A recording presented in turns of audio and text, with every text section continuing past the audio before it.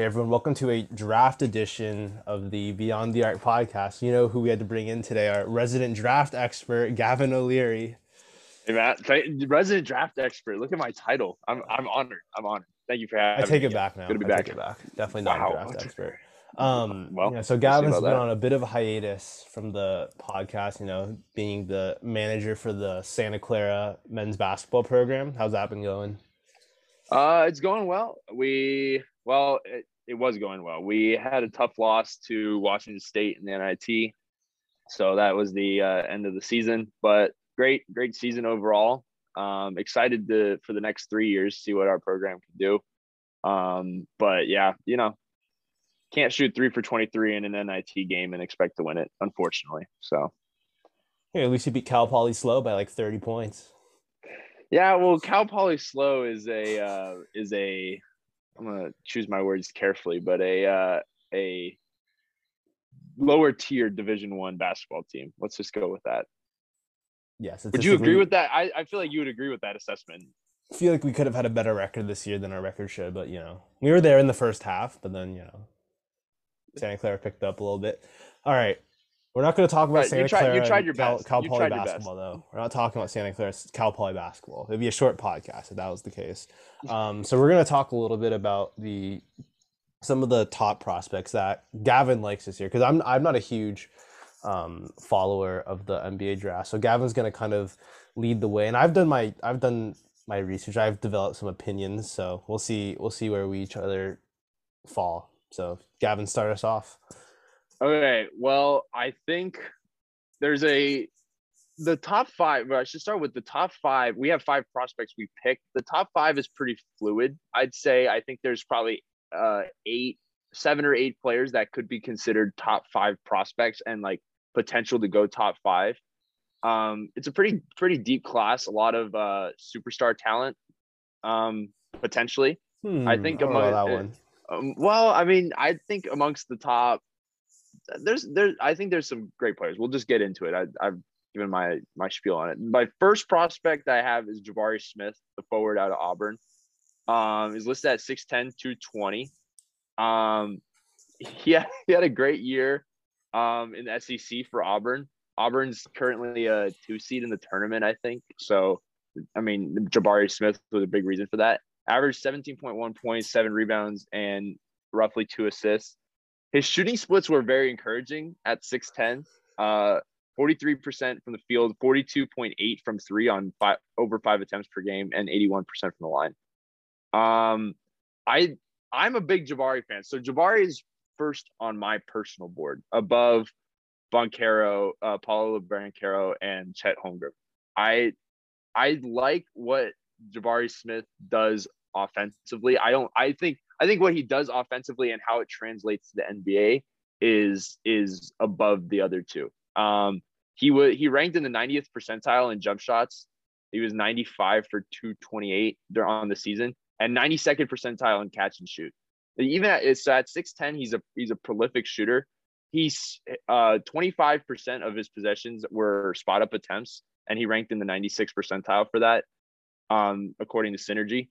So and that's not even to mention what I think he has the potential to do on ball. He's not going to be running a pick and roll for you for sure, because he's still going to be a forward, especially at the NBA level. He's not going to be doing that, but he has a lot of offensive versatility, and Auburn utilized that throughout the season, and it probably will see that a lot in the tournament. But I'm super encouraged by what Jabari Smith has to offer at the NBA level. Yeah, so I definitely think he has a pretty good floor, just because I think his defense is pretty good, like overall in terms of just staying in front. And then offensively, pretty high level shooter. But I think when you get into, at least for me, the nuances of his game, I have some concerns. So I don't have him. I definitely don't have him number one. I definitely have Chet and Paulo ahead of Jabari. And if I knew more about the draft, I could see maybe like some other guys that I would put in front of him. But so I'll start on offense. So I think he's just a very rigid offensive player. Like he doesn't have the fluidity, like movement wise, that would justify a number one pick. I think he's going to end up being more of a leaning more towards a high level role player. And obviously, he could definitely surpass that. There is definitely a pathway for him to, but like when he doesn't have the best footwork coming into a shot, his shot's a little wonky. Just for like from what I've watched, which I haven't watched too much, but I just think he needs to have very clean footwork for him to get his shot off. And I think at the NBA level, like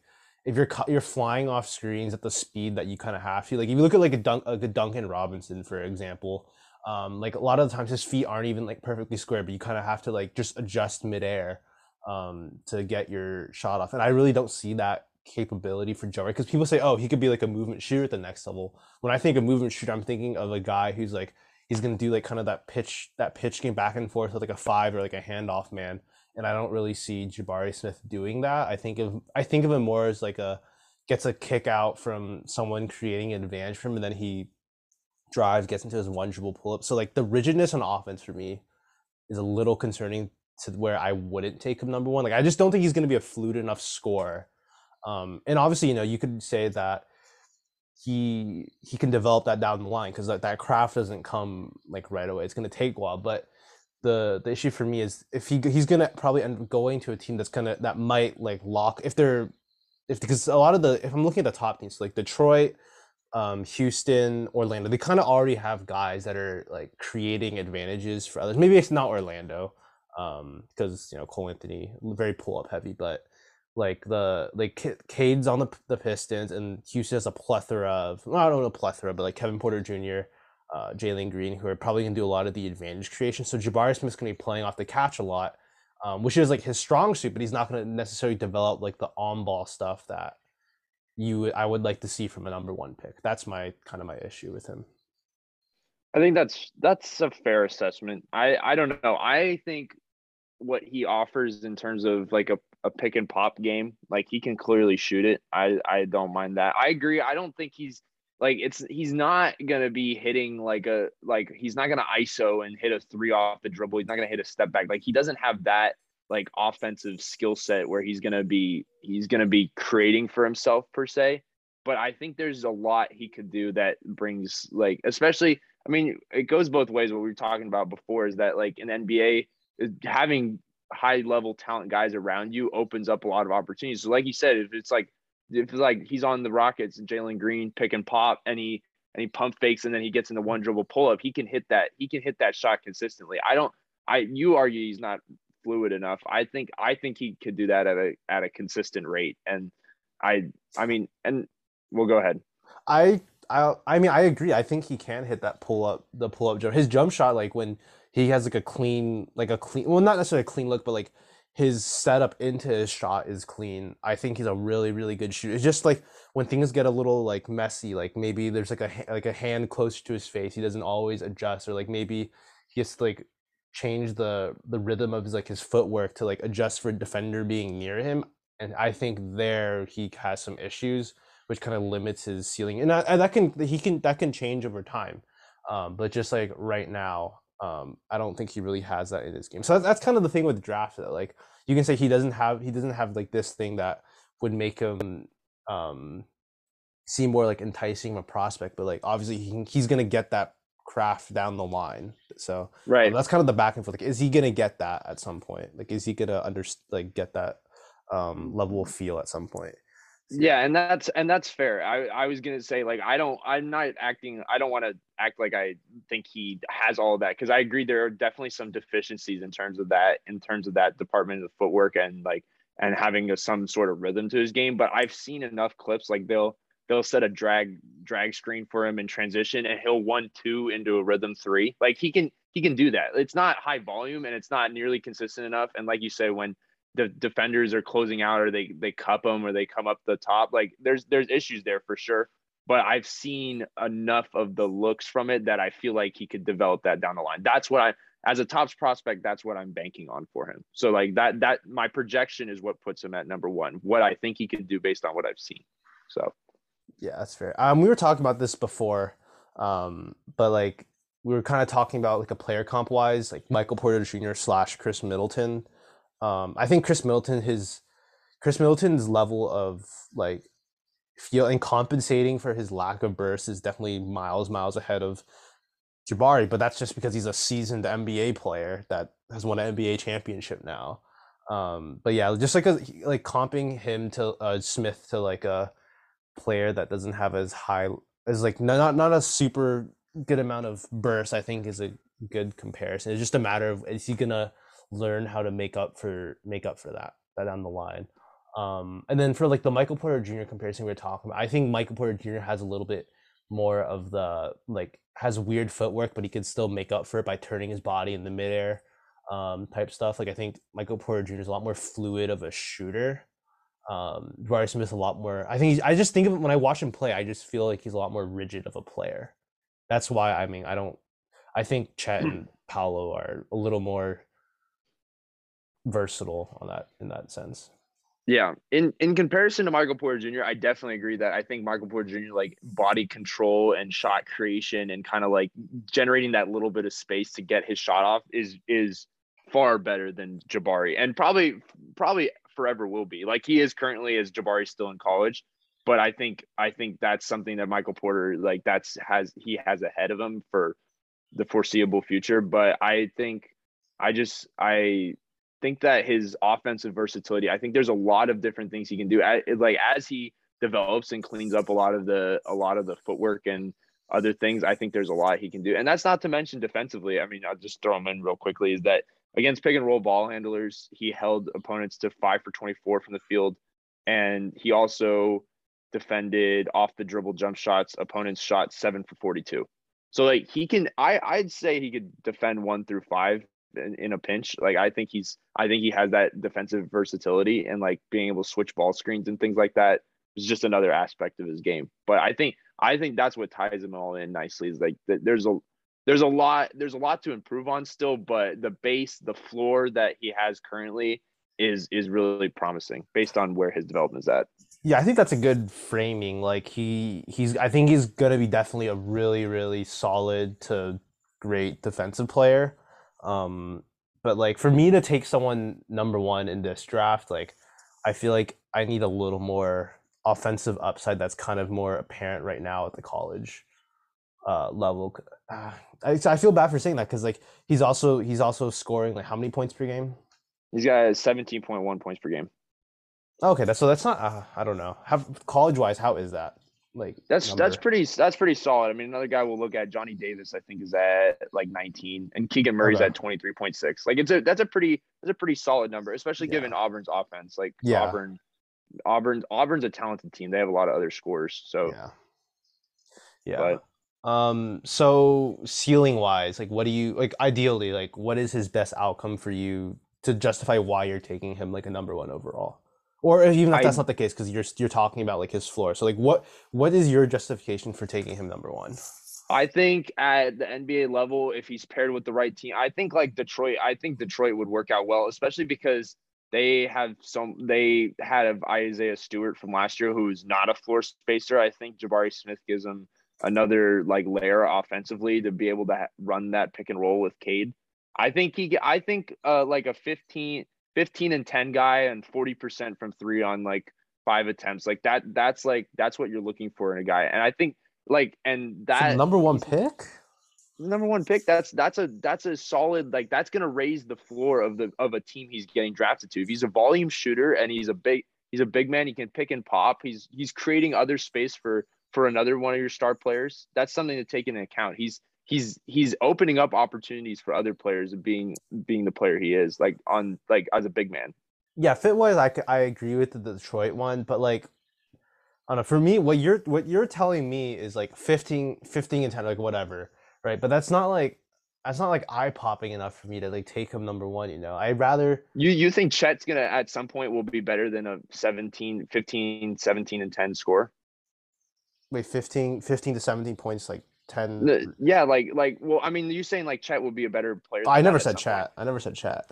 Okay, I'm well, talking about okay, this is gonna be I think about the Broncaro. other Like guy. Yeah, I'm the thinking about the other other guy. guy. Like, Well, we'll yeah, get to that later. I'm just saying yeah. in comparison to the other guys, like it's not like I don't think he has Cade. If he's picked number one in comparison to previous years, like a Cade Cunningham, Lamelo wasn't number one, or Doncic, he wasn't number one either. But like top 5 pick, like I don't think it's superstar potential, but I think that like that opens up a lot for other players that wherever he gets drafted to, it raises the floor of that team. I see. Which Okay.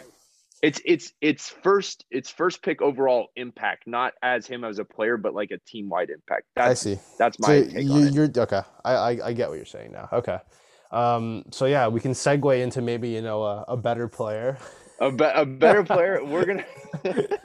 Well, that's hard. Says number 2 on my board, but we'll go to Paulo Banchero, the forward from Duke. This is my number 1 right here. This is Matt's number 1. 6'10", 250 out of Duke. Averaging 17 points, 7.8 rebounds, 3.1 assists.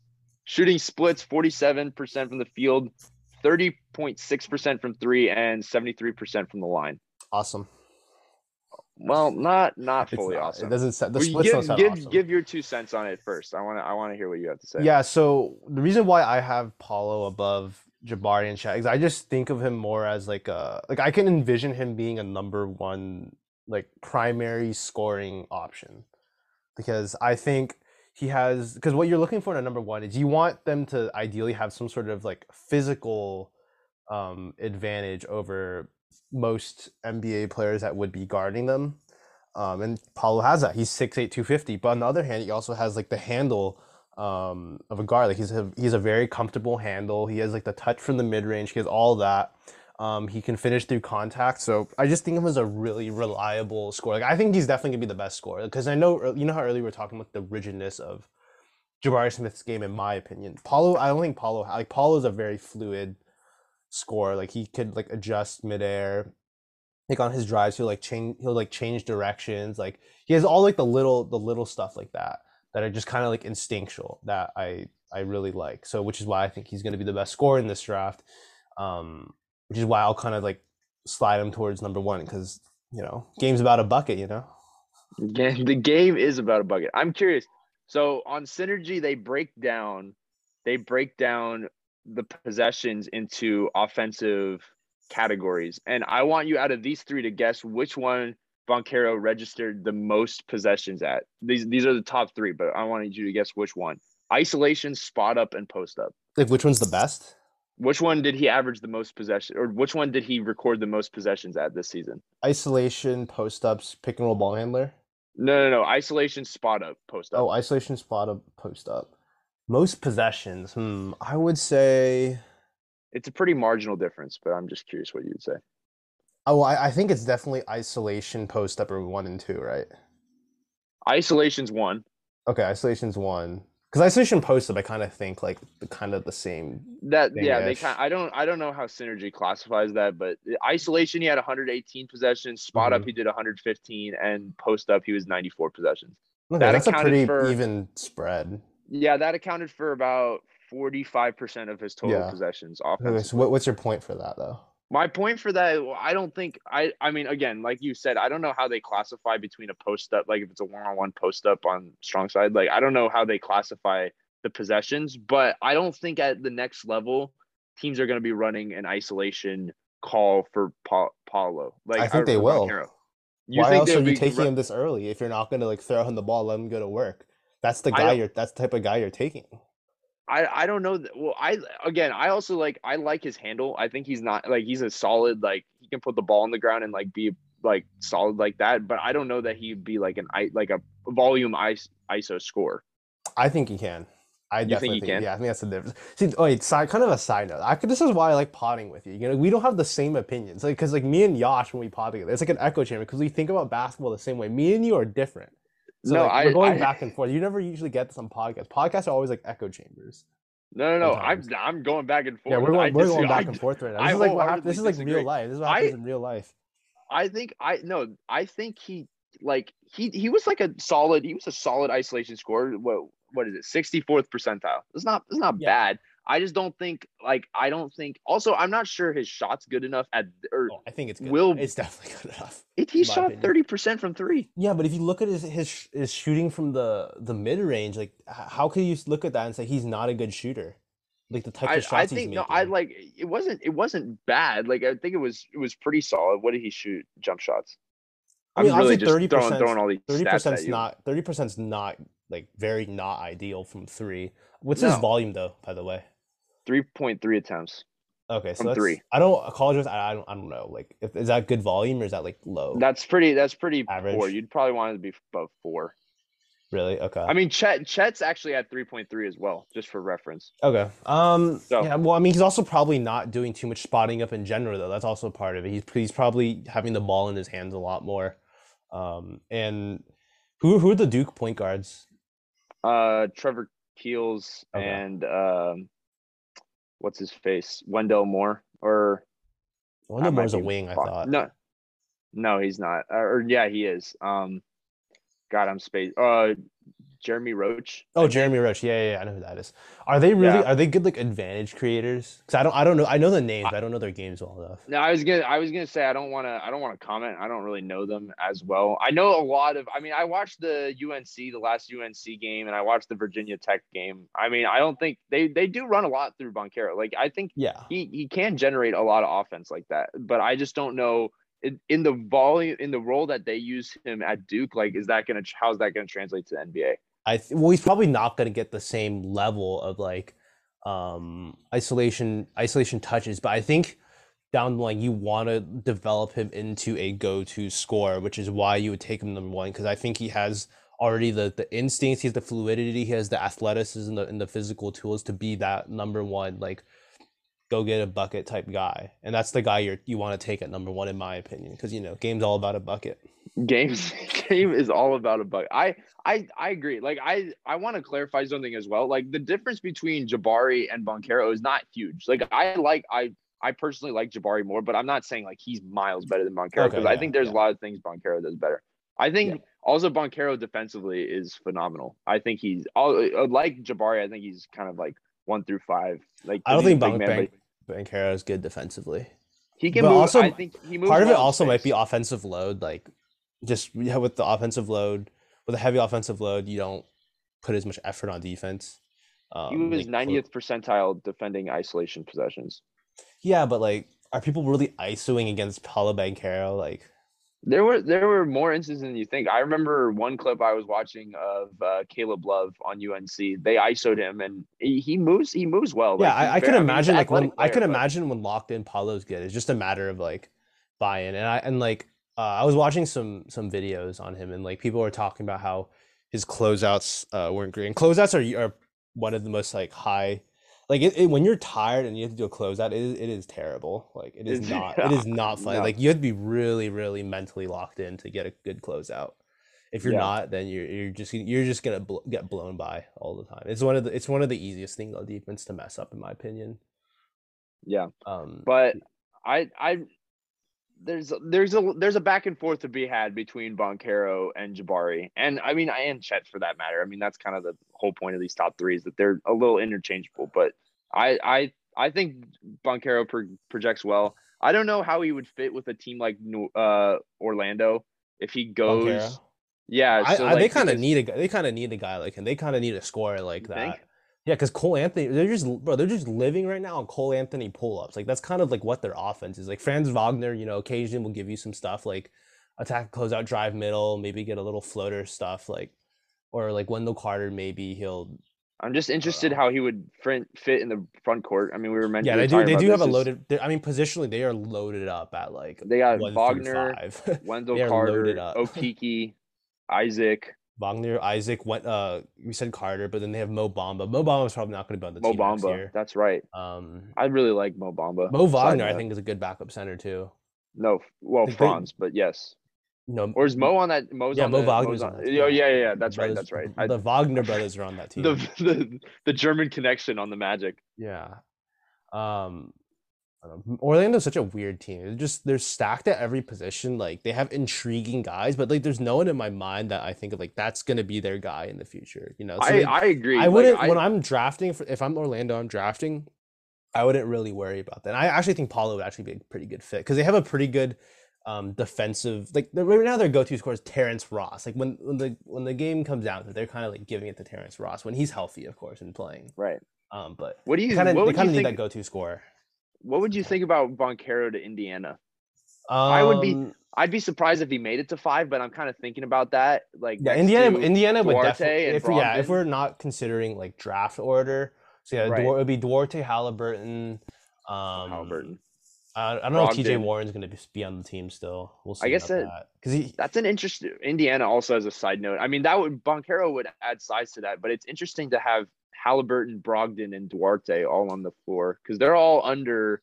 I mean, They're like Halliburton's like 6'5". 6'5". They're all like Brogdon's around. like They're six all around four. 6'4", 6'5". Which Yeah. I think that could work. I think Malcolm Brogdon could guard up to the three.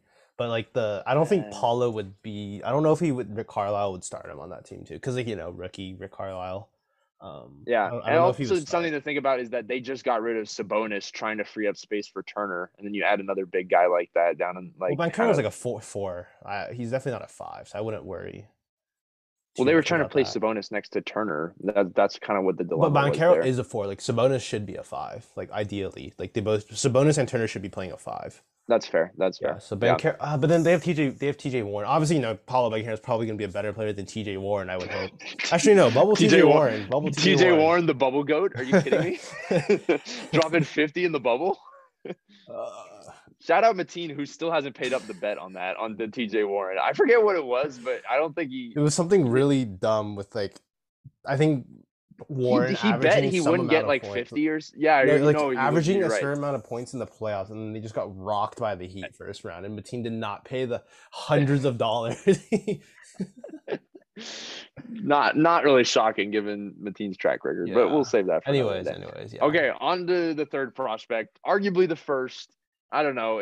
It's all interchangeable as previously mentioned. Chet Holmgren, forward from Gonzaga, 7 foot. And what do you think his weight clocks in at? Because this is kind of the contentious. Definitely under number. 200, right? Under 200. His official weight is listed as 195. Okay. 195 at 7 foot. And you can definitely see that looking at Chet, who looks like a pile of sticks. Offensive stats, he 14.2 points, almost 10 boards, and just under 2 assists. Shooting 61% from the field, 41% from three, and 75 from the line. And another big facet of his game to include in the stats is he's averaging 7.2 blocks per 100 possessions. Jesus. Which is an absolute absurd rate for college, for NBA. Dude, Santa Clara got to get better, man. Like, what is going on? They're feeding him. They're feeding him out there. It wasn't all Santa Clara. It was a lot of Pepperdine, probably all but Santa Clara. Okay. But I give me your take on. Yeah. So my kind of theory with Chet is like, I think of him as a player that could very much contribute to winning. Like, and I talked about this with you before the podcast. My prediction in terms of narrative for this draft, it's gonna be like Chet versus Paulo. Like Paulo, I think is gonna be like if you roll the ball, if they play 1-on-1, I think Paulo will win.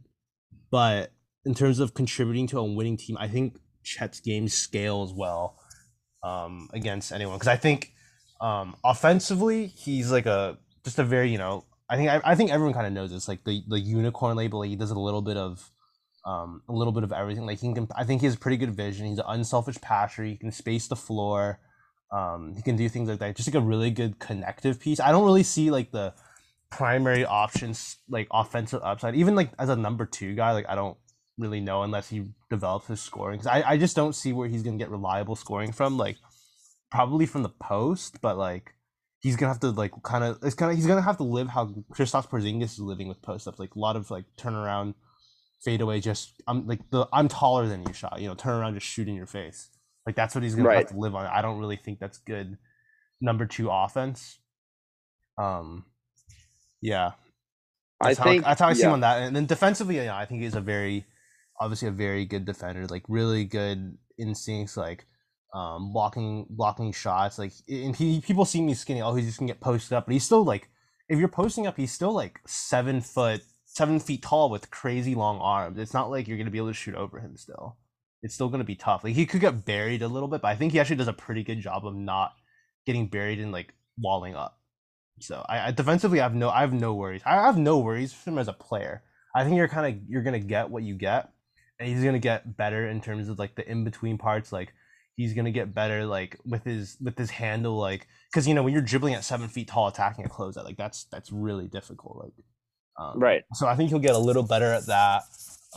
Maybe his passing is going to get a little sharper. I don't know exactly where that's going to come from, but he's going to improve like marginally. So I think you're gonna get what you get. But I like his approach to the game, his mentality, and then just contributing to winning. That's how I kind of see him. I think that's all a fair assessment. I conversely, I am more concerned about his current frame. I don't think I agree that like it hasn't been an issue, and you watch his film. Is that when I mean it's 7 foot? You're right, 7 feet is 7 feet, and like that definitely alters shots when opponents go up against him, and that's something to watch. But like, can you imagine someone as physical as like imagine like DeMarcus Cousins against Chet Holmgren? He might just kill him. It might just like end up with Chet like on the floor, like unconscious. Like there is a definitely a jump from the college level that for that matter the WCC. There's a jump from the college to the NBA in terms of physicality. You're going against grown men, and he's 195 pounds at 7 feet tall. I think that is slightly concerning. And NBA is just more physical in general. I mean, when we've seen guys kind of deal with injuries like tall, skinny guys. I mean, that kind of goes back to Mo Bamba. He dealt with a lot of injuries at the beginning of his career, like kind of just having issues being like a tall, lanky, like specimen. Like I think that's something to take into account. I also think having been around WCC basketball for the majority of this school year or this year in general, I can tell you that he benefited a lot. We talked about this. He benefited a lot from the looks he was getting because of who he's playing against. They had their point guard was Andrew Nebhard, who's a junior, or sorry, who's a senior. And what most WCC teams would do, including Santa Clara, is they'd block or they'd call it cup. They'd cup him off the ball screen. They'd send the big, and he instead of being in a drop, he'd come up and cup the Like a hedge. the ball handler. Is that what you're talking about? What? Like a hedge? Is that what you're talking about? Almost like a hedge, but he'd come up and like double him. You're talking about the big guard in the pick and roll, right? Yeah. Okay. Yeah, I mean Keep going. I don't know. Wait, talk about what you're talking about, the cupping thing. We called it a cup. Is that instead of the big going into a drop on a pick and roll, he'd come up and he'd just kind of slide with the point guard 1 or 2 steps so he couldn't get downhill. Yeah. And then once the point guard picked up his dribble, the big turned and went and like recovered to his guy. So the idea was that it's a high hedge. Okay, it's a high hedge. They call it a cup, but there are a lot of teams would cup them, and a lot of teams would cup Nebhard, and that would generate a lot of open looks for Chet. Like I turned on a lot of his pick and roll like possessions, and when he was the roll man, and it was just like Nebhard would pick up the ball and chuck it back out to him, and he's got a wide open three. And I don't know, like a pick and pop. Pick and pop. Okay, but it's just because like they're coming to double every possession. They had to double him, otherwise Nebhard would get downhill and score it. So it's generate like there were a lot of beautiful open looks, like could not get any better that he was hitting as he should. Like I'm not knocking him for hitting him. I just said, is there going to be a sort of offense that's sustainable for him in NBA that's going to allow him to score as prolifically as he is, even without those open looks? And that's kind of what you mentioned, is that there's gonna be an adjustment offensively, but I just think that it's there. He's definitely benefited from playing in the W. I mean, playing like a Pacific or Pepperdine. I mean, these are two like not the greatest teams in Division I. I also would note that when I was looking at his game logs, some of his worst shooting performances were coming against the best teams they faced and teams that were prepared personnel wise for him. The games against, what did I write down? Texas Tech, and St. Mary's and Alabama. I think they played a few of those teams. I mean, Texas Tech and Bama are all out of conference, of course, but those were some of his worst shooting performances. And I mean, those with good big men. I mean, Alabama's got Charles Bediako and Texas, and they have great players. So I think that's something to note, is that I don't know how he's going to hold up against the level of competition concerns me. That was my roundabout way of saying that in terms of what he's faced so far. Yeah, I could see that, but like schematically, like you're talking, let's just use the example you're talking about, like the high hedge, and then he gets like a pick and pop, or maybe like gets a short roll. Like teams in the NBA high hedge too. And if you think about it, like the thought of like, you don't want to get your guard get the opposing guards, like you don't want to get Andrew Nebhard getting downhill. The NBA guards are probably way better than Andrew Nebhard, right? So Right. teams still high hedge in the NBA, especially if you look at it like this year. Like teams are still going to do that, which are going to still open up. He's going to get the same type of looks. You know what I'm saying? It's not That's fair. That's fair. I mean, I don't know. Like, there's better. I mean, I think there's just a more aware, like, the space shrinks quickly in the NBA as compared to yeah, I agree. compared to college. Like, I just think like these looks. I wish like we could have like a Well, but screen you share also moment. have Like to. the looks he's getting are just like no one within miles of him. Like I don't know. I mean, this partly was Santa Clara as well, and WCC as a whole. But like, it's just like he's getting beautiful looks, and he hit a lot of them to his credit. But I just think like he's gonna have to be able to do more than just be like, the floor's not gonna be so wide open. He also benefited a lot. I think a lot of his playmaking and like the floor opened up.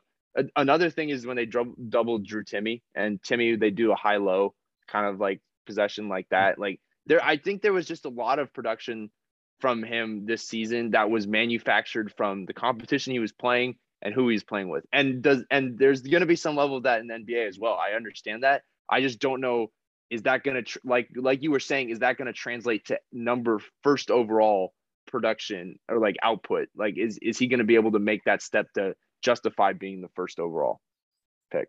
Yes. Well, there you have it, and that's wraps on the podcast. Thank you. No. Yeah, I definitely have faith with Chet to like when he gets an advantage, like off like a pick and pop, for example. We'll just use this pick and pop example. He gets it off the pop. He might not have the cleanest look. I have faith in him to like put the ball on the floor a little bit, like attack a closeout against probably a slower big, maybe depending on what position he's playing, to get like break paint and make a kick. Like I have faith in him to do. I have a faith in him to like make winning plays on the court. I don't think he's going to be completely just like shut out just because like the game is like players are more athletic, they're just smarter at the NBA level. Like I still have faith in him to like contribute to winning. I don't think what he's doing right now in the WCC is like unsustainable. Like he's gonna get these type of same opportunities. Like teams are gonna, depending on where he plays, teams like they might send a double at, I'm trying to think. Let's pick a hypothetical team he's on. Maybe like let's say he's on the Rockets, because I like him on the Rockets like as a double big next to Christian Wood, even though for a 4-5 it's pretty light. Maybe a combined like 400 pounds there, which is concerning. Maybe a little more, but yeah. But like I like him in Houston because like he can pass the ball a little bit. I think he's gonna have to play the 4. He's just too light to play the 5, like as you said, which I agree. What was I going with this? I don't know. I was just thinking about how would you feel him in OKC next to Pokusevski? The front, you said 400 pounds was generous. I'd be like 250 tops. Him and Pokusevski, the pile of sticks front court with Jeremiah Earl Robinson. Like that's just Robinson a deadly Earl. trio. Robinson Earl, JRE. I knew that.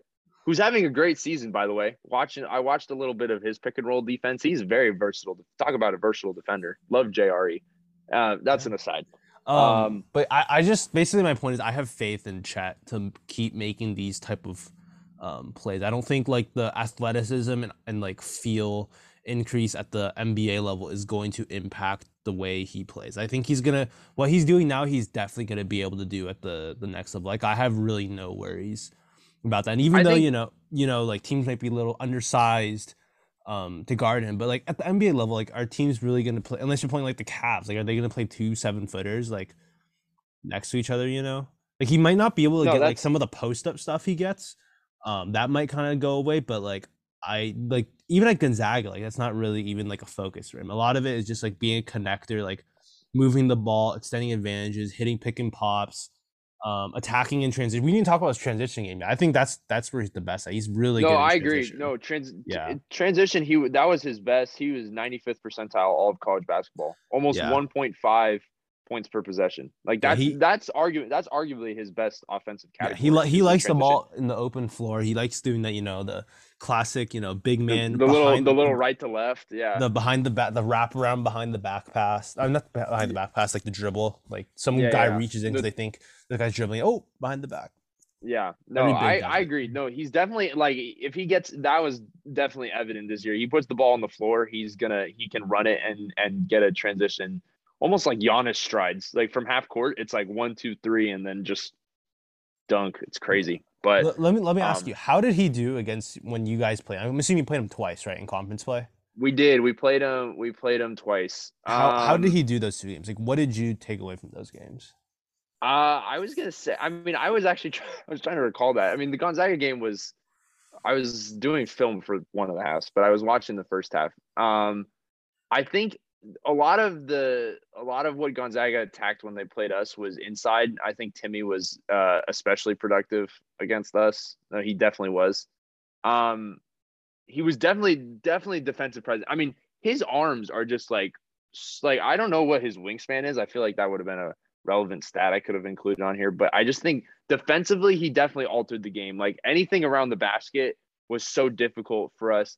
That's also something to consider. I was going to say defensively is that even if guards get their body into him, like he can kind of like absorb it and his arms are so long. He's like it's just overreaching. Like even if a guy moves him that much, his arms are still there and like can alter a shot. I guess that's a factor of his defense that I kind of undervalued, but definitely something to consider. In the game against us, it was they mostly went through Timmy and Rasir Bolton and Nemhard, but he was still effective and he hit the shots he needed to hit. That was the main thing, and I mean that's all you can really ask of him. I mean I'm knocking him for things that I'm projecting at the NBA level, and that's not entirely fair of me. I just think it's a concern as an NBA team if you're looking at him and you think you want him to be like first overall output and offensive potential, and then that's something you have to take into account. But Yeah, I mean, kind of just to sum it all up, I think of him as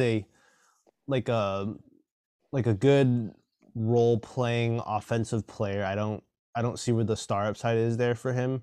But I think defensively he's gonna be a really good star. I like his instincts. I don't think he's also just like for me he's just not afraid of like the moment. I know it's very cliche, but like the when I would think of Chet, there was a time in high school I remember watching. It was a video. It was him.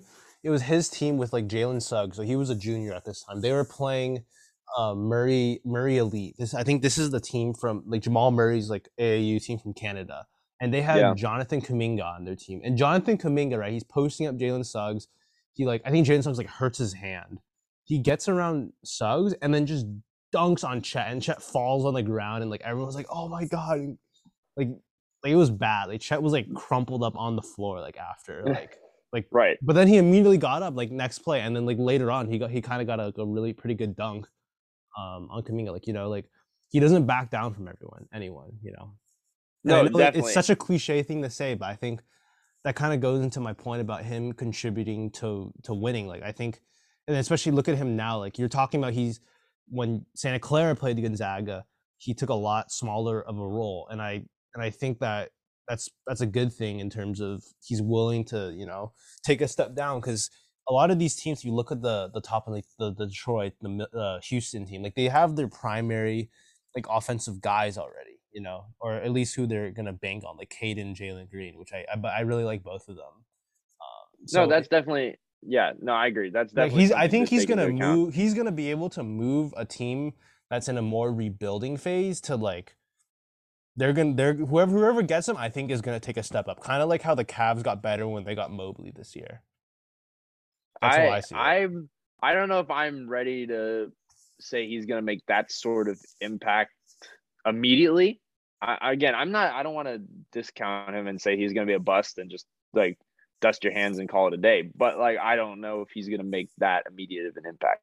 But I think if if he continues to develop physically and as a player and learns how to adapt to what the NBA is going to bring at him, I think there's a lot to be encouraged about for sure. I agree with that. So So your Chet for you is your number 300%, right?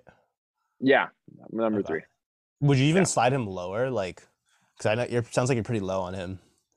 I Also, I it wouldn't might be put a I little wouldn't like, put him might lower. be a little biased. It's like, you see him play like up close and personal against like people You're like, this guy's not that good. There might be some of that in there too, in my opinion. No. I wouldn't, and honestly, I wouldn't put him lower than 3. I do like our next guy we're going to talk about, Keegan Murray, Keegan but Murray, I okay. wouldn't put him. I wouldn't put him any lower than that. All right, you want to do Keegan Murray? You want to do Keegan Murray or Yes, Johnny Davis? Because we kind of only have time for one more. I'm gonna be honest. I think we should do Keegan Murray. I really like I like Keegan Johnny Murray. Davis I though. do God like dang Johnny it. Davis. Okay. Let's try to see if we can do I both. mean, Let's if go. you Let's go. if Hurry, you hurry, hurry.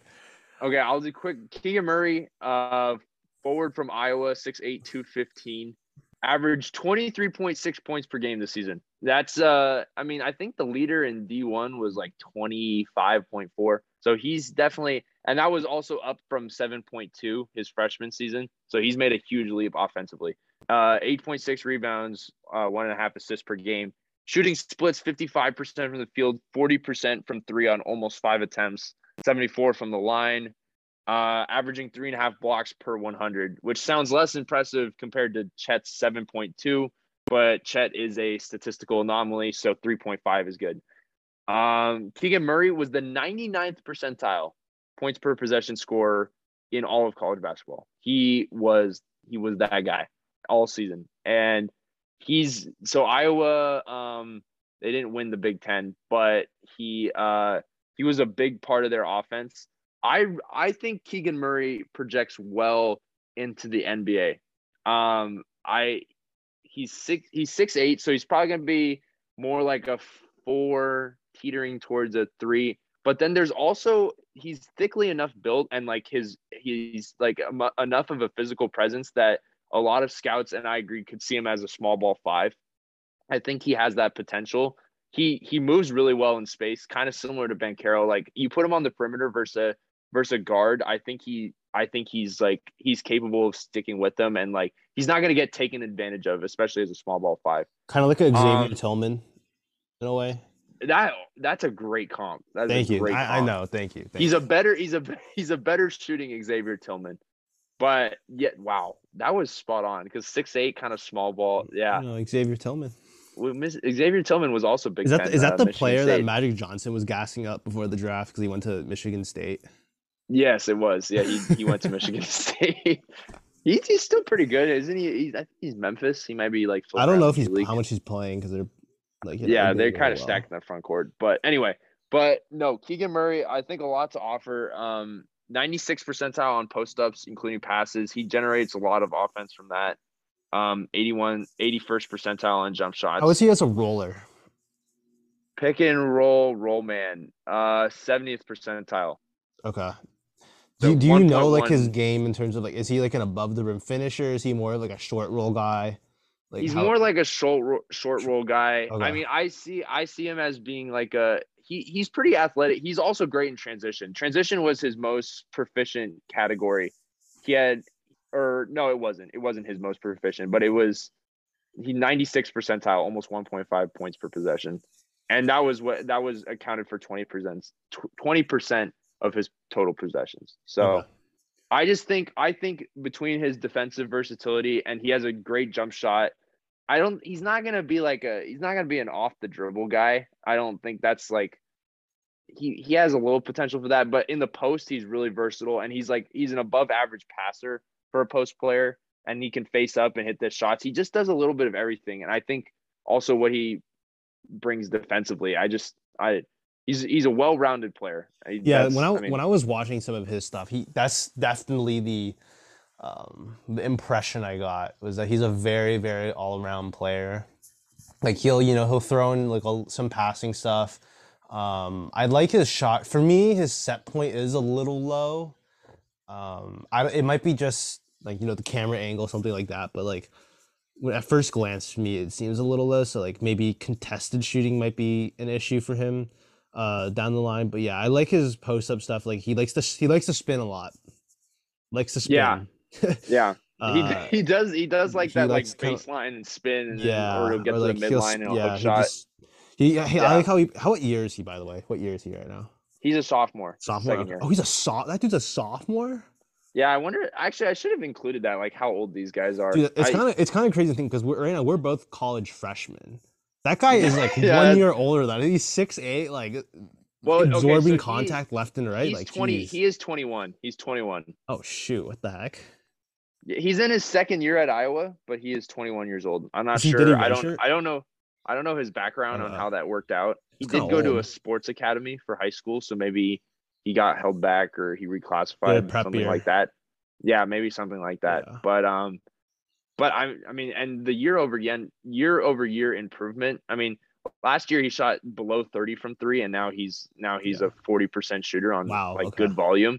So I just like there's been so much development just between now and last year. I think there's a lot to like, and he fits with any team. I'm praying because he's kind of like I included him in the top five because I think he's a Oh, top five are you about to prospect. talk about Portland here? I am about to talk about. I knew it. I knew it.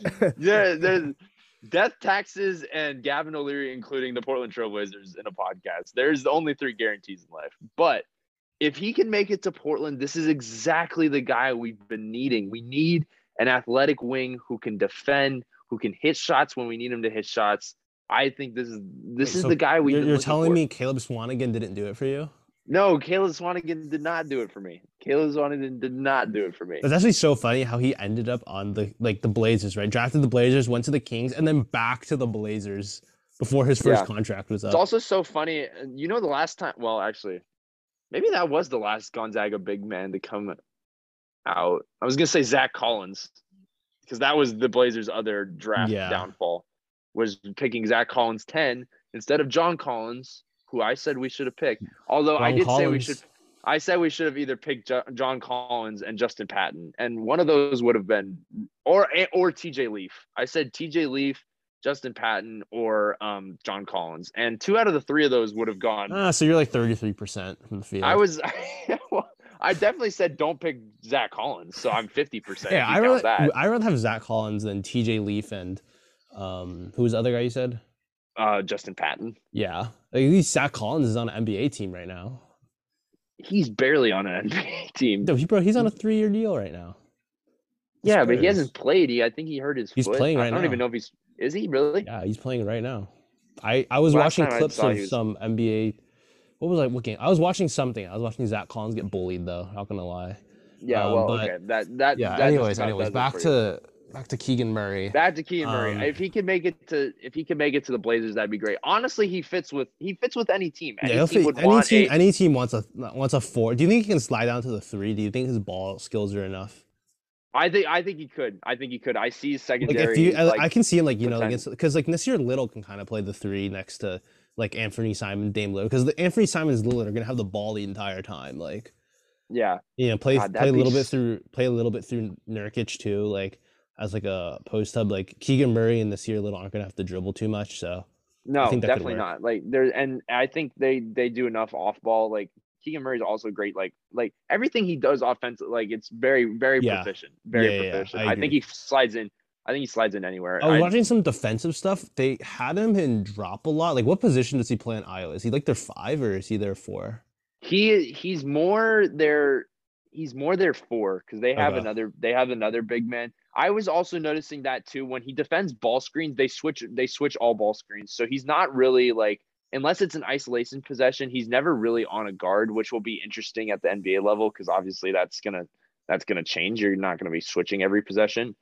But what I've seen, I watched a lot of his isolation possessions when he does get like he's trailing a guy off a screen and then he has to defend him. Like I was perfectly content with what he did, and I think that's like that won't be an issue at the next. My level issue, from what I I'm just saw. like I'm not getting a grasp on like what is he gonna be in the NBA? Because like, is he just gonna be a straight up like role player? Like, is that what he's gonna end up being at number 4 overall? I think he's gonna be a high level role player. Like, what about Like, Jaden Ivey? You know, I know, like Jaden Ivey like has like the explosiveness, like the dynamicism to like Jaden Ivey definitely has like Ivy and I mean Johnny Davis. even I'm Johnny not saying, Davis. Yeah, I was about to say Johnny. No, I'm Davis. not saying either of them are going to be superstars, but they have more superstar potential than Keegan Murray. they have, I'd be like, comfortable the- saying that. Yeah, they have like the offensive like I don't know how do I describe it like they get downhill, but Keegan Murray gets downhill a little bit. It's just a lot more like post up stuff. Yeah. Yeah. Well, he's great in transition too. Like I'm trying to Honestly, think of I like think based on like what I've seen, I'd rather have Ivy and Davis over Keegan you Murray. think. I'm Yeah. trying to think of like a good comp for Keegan Murray. Like I almost think like a less rangy like OG Anunoby or something like that. Okay. That would be what I was gonna say. I mean, He's I don't as know. lockdown of a defender on the perimeter. He's not there yet. He's a tick below, but I think he can be And like tick his. below OG Anunoby's pretty good. No, it is pretty good, and I think I'm trying to think of another. I'm looking at teams like I don't know, All right, like let's do Johnny Davis because we're running out of yeah, time I here. don't know. Fair enough, fair enough. All right, on Johnny Davis, the fifth prospect on his list. He's a consensus. He's strongly in the top 10. I don't know if he'll end up being top 5 when it's all said and done. 6'5", 196 out of Washington, Wisconsin. Averaged 17 points or not, sorry, 19.7 points, up from 7 points his previous season. So he had a similar offensive output jump that Keegan Murray had. 8.2 rebounds, which is very high for a guard, and 2.2 assists. Shooting splits 43% from the floor, 31.7 from three on 3.6 attempts, and 78% from the line. The majority of his possessions, almost 30% is what I'm seeing here, are pick and roll ball handler, which is to be expected, especially in Wisconsin's offense. He's very, very physical. I mean, you saw that when you were watching him. He gets downhill a lot. He's trying to take it to the cup. Um, I don't know. I mean, I was trying to formulate like an opinion on him in terms of what I could see.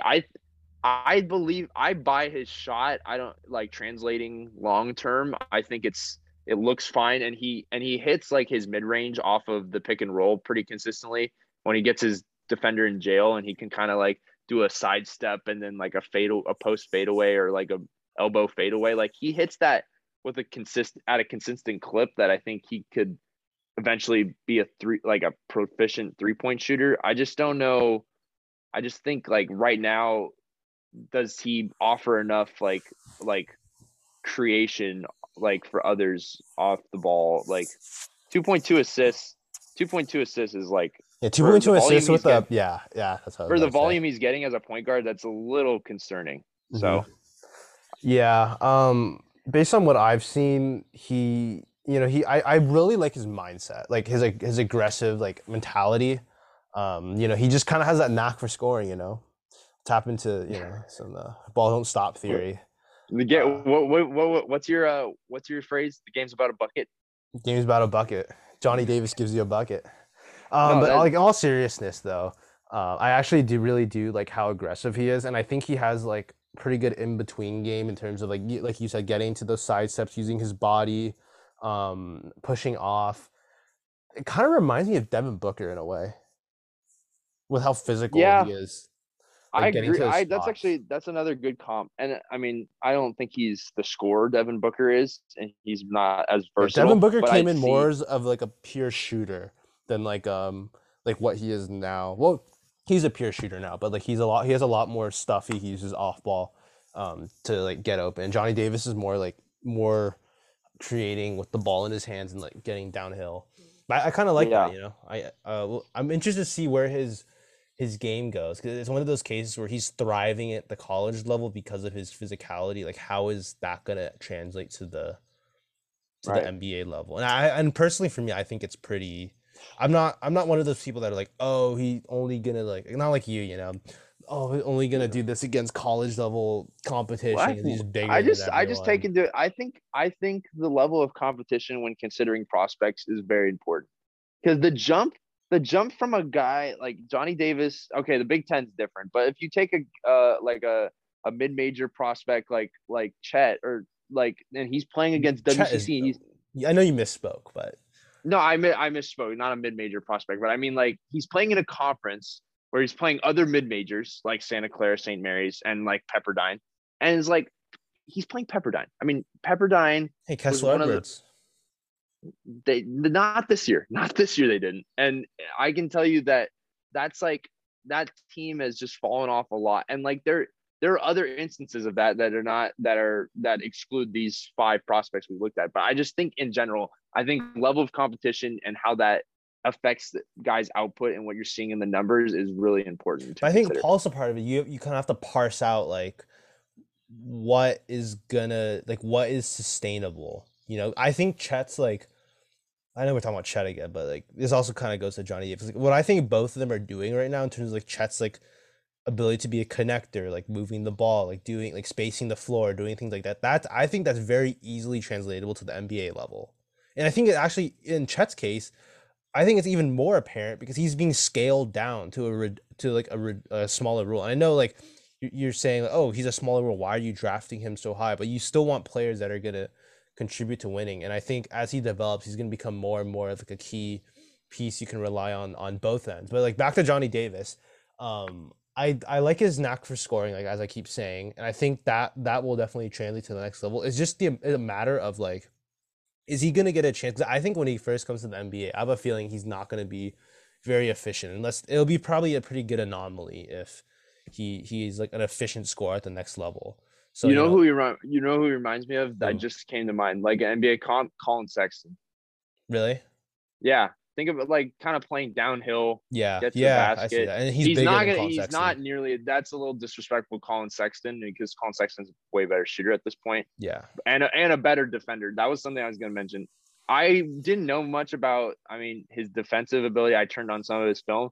I'm a little concerned with the way he defends the pick and roll. I don't have the exact numbers, but when he went up against Bryce Gowans, who's for Nebraska, and Jaden Ivey, who's another guy we kind of mentioned briefly, who's a top 10 prospect for Purdue, they absolutely cooked him. I mean, I don't know what the exact numbers were, but I just watched a few of the possessions, and he doesn't like he doesn't die on the screen, but he gets caught up enough, and he doesn't have the lateral quickness to like get back in front of the guy, and it usually results in him just kind of falling behind, and then he just trail the guy, and the guy gets a layup. And that again, now there's a give and take with that. Is that if he has a like if he's playing next to an elite rim protector in the NBA, then he'll be covered up at some point. But like it was like for guys that he's going to be competing against, like Jaden Ivey is going to be an NBA level talent. Like that was a concerning thing I saw. Like he gets caught chasing a lot. Yeah, Like I when get he's that, but trailing also guys. like you have to remember the offensive load he has. I think that's also a big part, like in looking at these top prospects, because a lot of them are carrying like huge offensive burden. So like their defense is like gonna have to slip, just like because they're human. Like they can't like be godly on both ends at the college level. So, but I think like he's a pretty good frame. He's 6'5". Not like people are gonna like go down and like try to like post him up. I think the dying on screens is a good thing to note, but that stuff like that can also just be coached up. Like I'm generally not too worried about guys like as long as he's trying, like I'm fine with it. Like if he's not trying at all and he just like dies on a screen, No, just stands there after, like then there might be an issue, like the buy-in wise. But like if he's buying in and at least trying to get through the screen, just like he's tired, like he doesn't have like the extra like burst of energy to like get through, because like fighting through screens is a rough time. It is a no, I rough no, time. I again, I don't doubt that. I just think there was a lot of. It's just comparing to what he's going to be seeing. I mean, Gowans and Ivy are two high level Yeah, I players in the get Big that. I Ten. get Like, that. I think it was just. I was surprised honestly because offensively he's like looks like a very athletic, like strong, physical guy, and defense I think he got caught like just running around a little bit. I also think something to watch. I mean, this comes with time and experience. Is definitely, or I'd say this more factors into the defensive end, but just like a little bit, like he needs to be a little more disciplined because there's a lot of he plays with aggression. He's trying to make that kind of highlight reel block when he's chasing guys. And he's chasing them down, and it results in a lot of like stupid fouls, and he's giving up and ones. And again, that's kind of like a marginal thing. It's just something you notice with guys that are more aggressive and play with like more tenacity is that just like there's a little bit of give and take there with like giving up silly plays and stuff like that and tunnel vision. I think that goes both ways, but not a huge concern. Just something I noticed when I was also watching his pick and roll possessions and everything like that. Yeah, I think the Colin Sexton comparison is pretty good, because I think coming out for both of them, if I remember correctly, like it was a little more unclear. Like, is Colin Sexton's like scoring stuff gonna translate? And it didn't right away. But then the next year he Right. was like, I think it was sophomore year, or his June, like the third year, like he was like a 20 points per game scorer. I He was a believe 20 I points per think you're game scorer at right. some point. He was at either a Yeah, second no, or he third made year. he made a big leap one year, and I Yeah. again like, and I think Johnny Davis could be on that similar trajectory And the thing because is, I he's mean more physical than Collins. He's like more physically there, I would say, 6'5" I and I agree. bigger. I And also they see how his and also see the comparison on the level of like their tenacity too, because both of them are very like aggressive, tenacious offensive players. yeah Colin Sexton was also very locked in on the defensive end too. But I that could was see, I can see Johnny Davis like carrying that over to that side of the ball, hopefully at least. yeah, and hopefully he develops like Sexton did as a shooter. I mean, 31% now is not great, but 80% from the line suggests, and like Yeah, I and we're he's talking hitting about those like mid ranges. Like yeah, the mid when range guys are shots hitting like mid he can ranges to that level, like Paulo and like what Johnny Davis is uh doing, like I'm like pretty certain that they're going to be like good 3 point shooters to the point where like teams are going to close out on them. right. I agree. Yeah, I agree. yeah. There I we have think it. yeah, we had it. We did it. All right. Thank you everyone for listening to this draft edition of the Beyond the Arc podcast. Hopefully we'll have a video or not video, another podcast next week. Thank you for listening.